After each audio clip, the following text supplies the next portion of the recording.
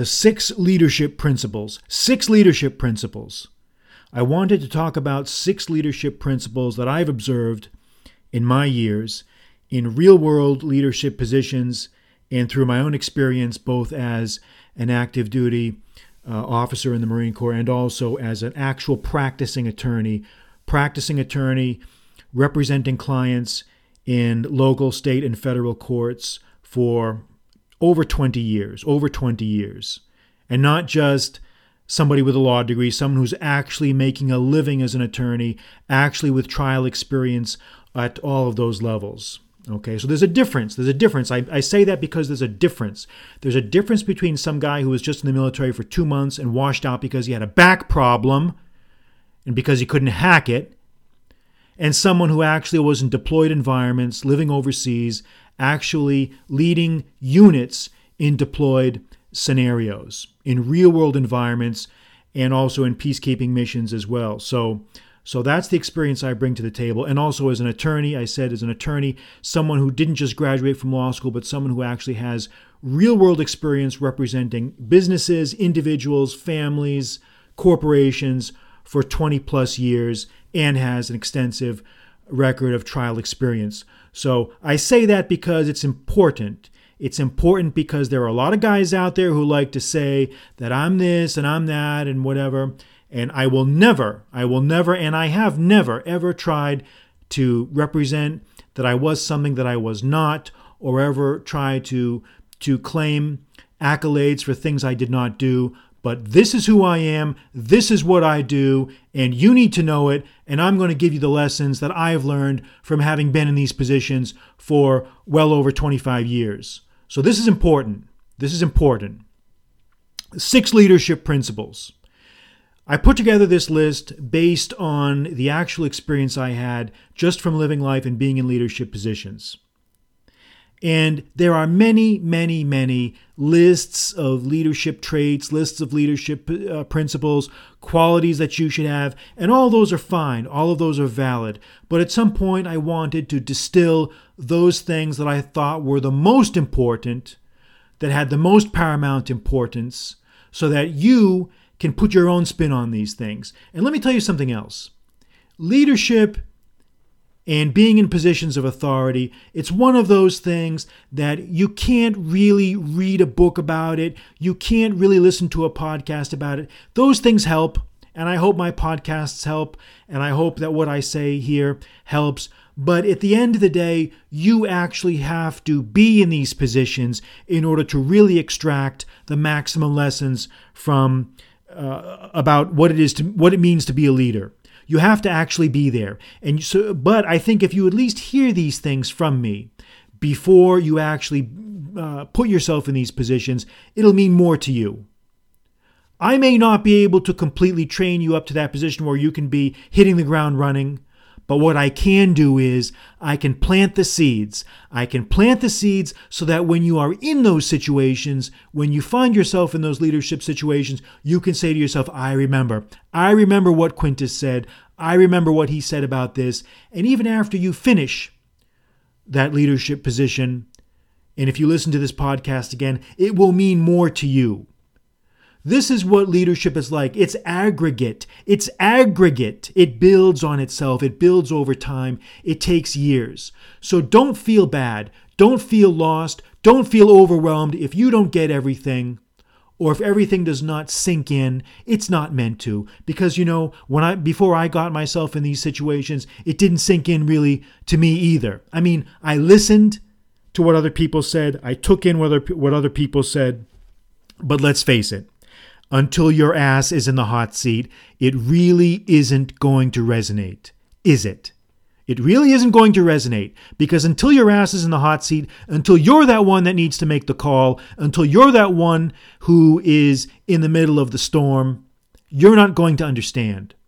You're not going to understand, and no amount of words from me or from anyone else is going to change that. But we can help. We can help. We can help cushion the blow, the shock.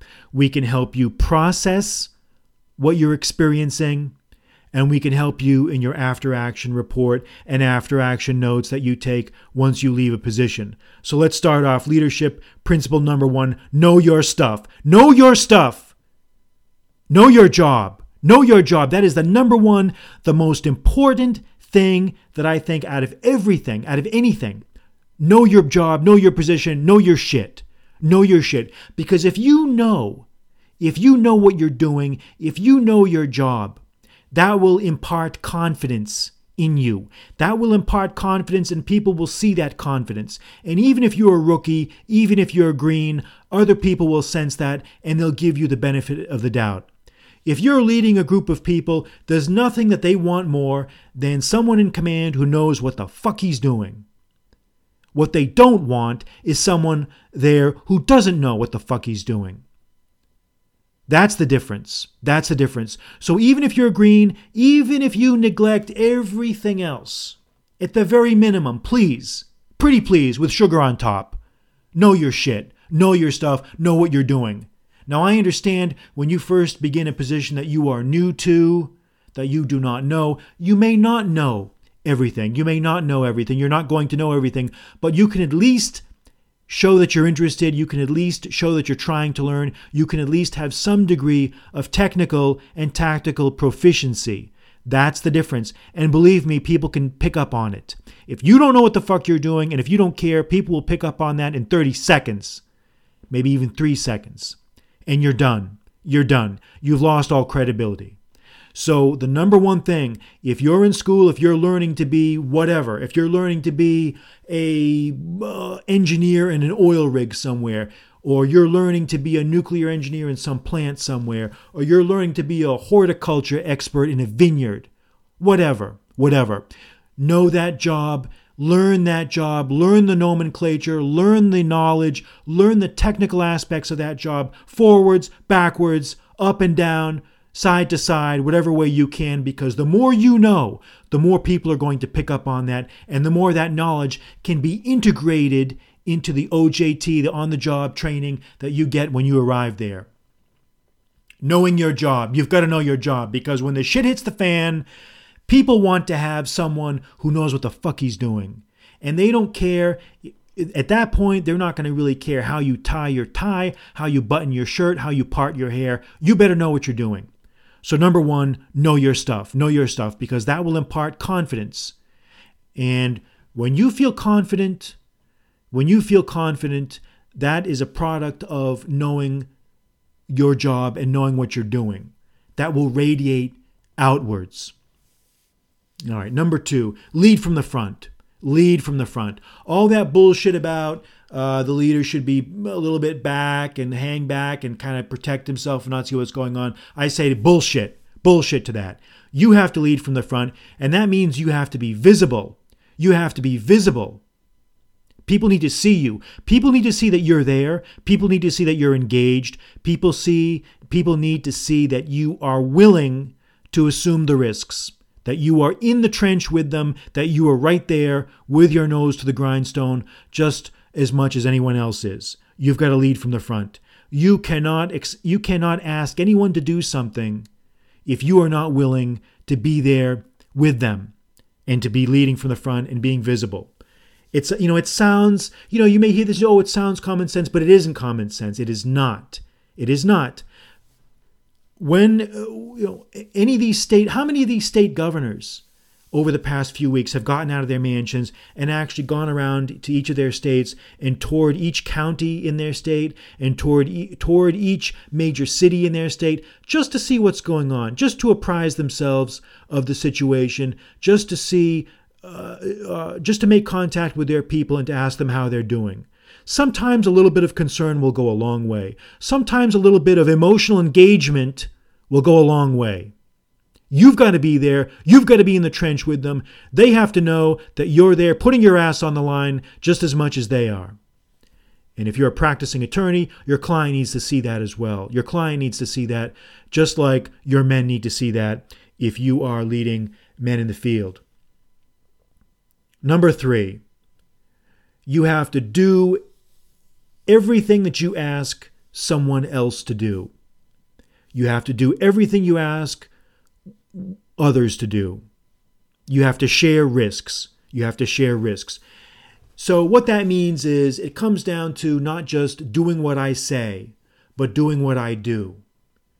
Don't just do what I say, do what I do. People need to see that you're not full of shit.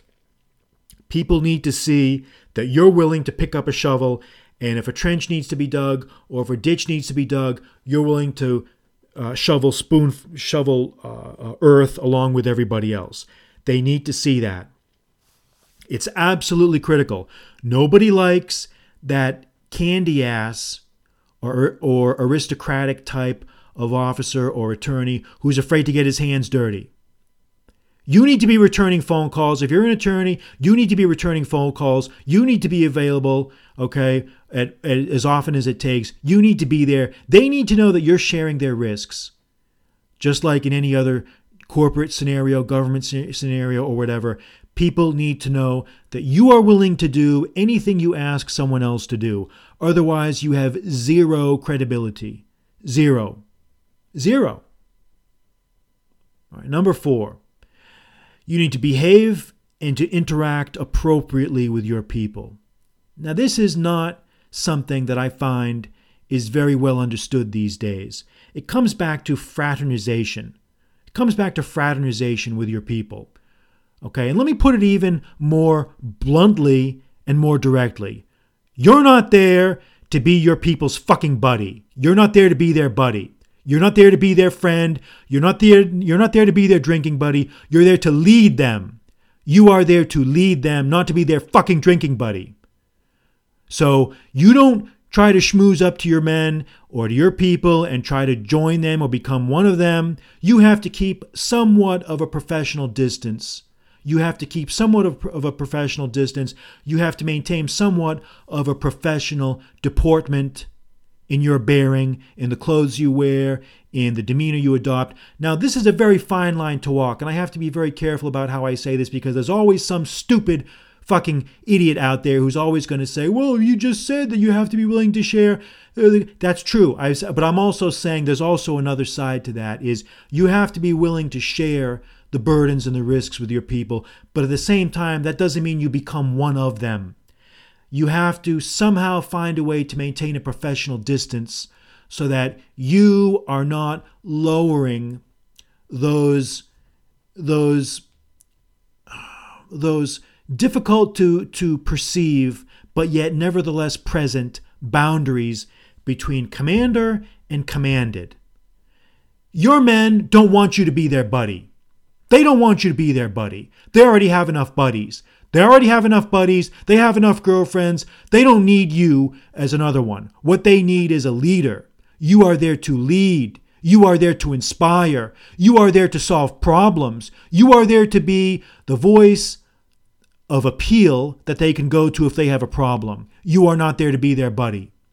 And I find in this informal world that we live in, this candy-ass chicken shit world that we live in, everybody wants to be somebody else's fucking buddy. Everybody wants to be somebody's buddy. Parents want to be buddies to their kids. Bosses want to be buddies to their employees.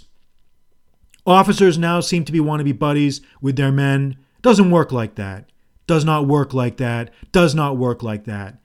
And believe me, there's nothing. I am not saying that you need to be aloof. I'm not. In fact, I'm specifically saying not to be aloof. That doesn't mean you act like an aristocrat. It doesn't mean that you act aloof. It doesn't mean that you are not there when people need to speak to you. But what it does mean is that you have to maintain a professional distance because command, a critical part of command, there has to be a perception. Is perception. There has to be a perception that you in some ways are someone that is a authority figure that can be appealed to if need be. So understand that. And this is a difficult point. This is not the type of leadership principle that I can really describe in great detail. It has to be lived. It can't really be described. But everyone listening to this podcast who's been an officer, who's been in charge of a section of a unit, knows what I'm talking about when I say this. Okay? There's too many lax pricks out there. There's too many informal dorks. Too much lowering of barriers and boundaries that should be there that are based on respect, that help engender respect. You are not there to fraternize with people. You are there to lead them. You are there to lead them. Understand the difference. Understand the difference. All right. And number 5, let's go on to number 5 here. Share your knowledge. You have to share your knowledge. Part of being part of being a leader or being the attorney and having clients is you've got to share your knowledge. You have to be a teacher. You have to be that scholar and teacher. You have to impart your knowledge. You have to communicate what you know in an intelligible, accessible way to your people so that they will respect you and they know that you care.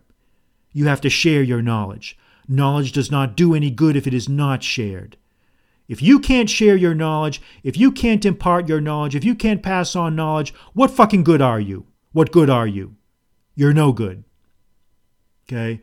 Knowledge is not there for you to hide it and squirrel it away and act superior and act aloof. Knowledge is there to be shared with your people so that they can help accomplish the mission. That is the most important thing.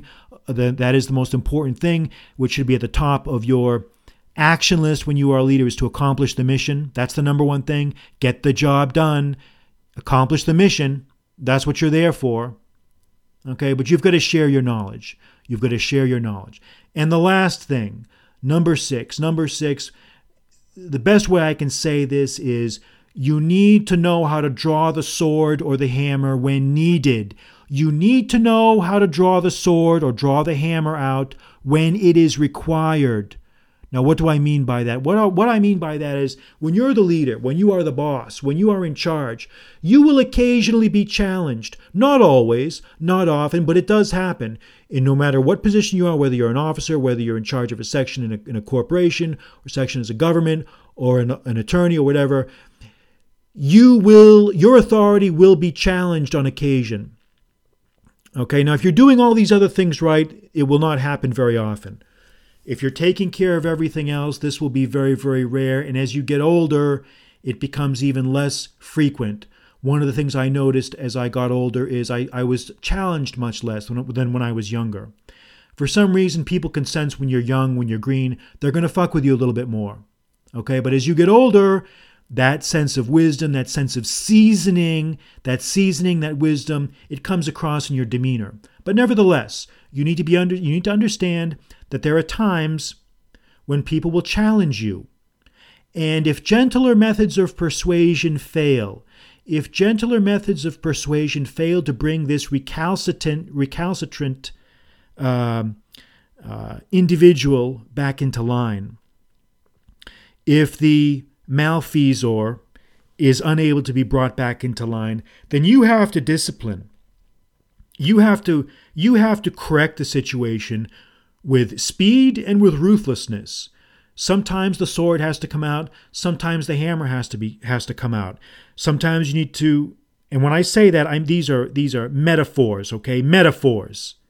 If you have to body slam someone, you body slam them. If you have to counsel someone, you counsel them. If you have to fire someone, you fire them. If you have to dismiss someone, you dismiss them. You do what you have to do to solve the problem, to restore morale, and to impart a sense of confidence to your group. Again, it comes back to when you have to be ruthless, you have to be ruthless. And there will come a time in every leader's career when the sword has to come out.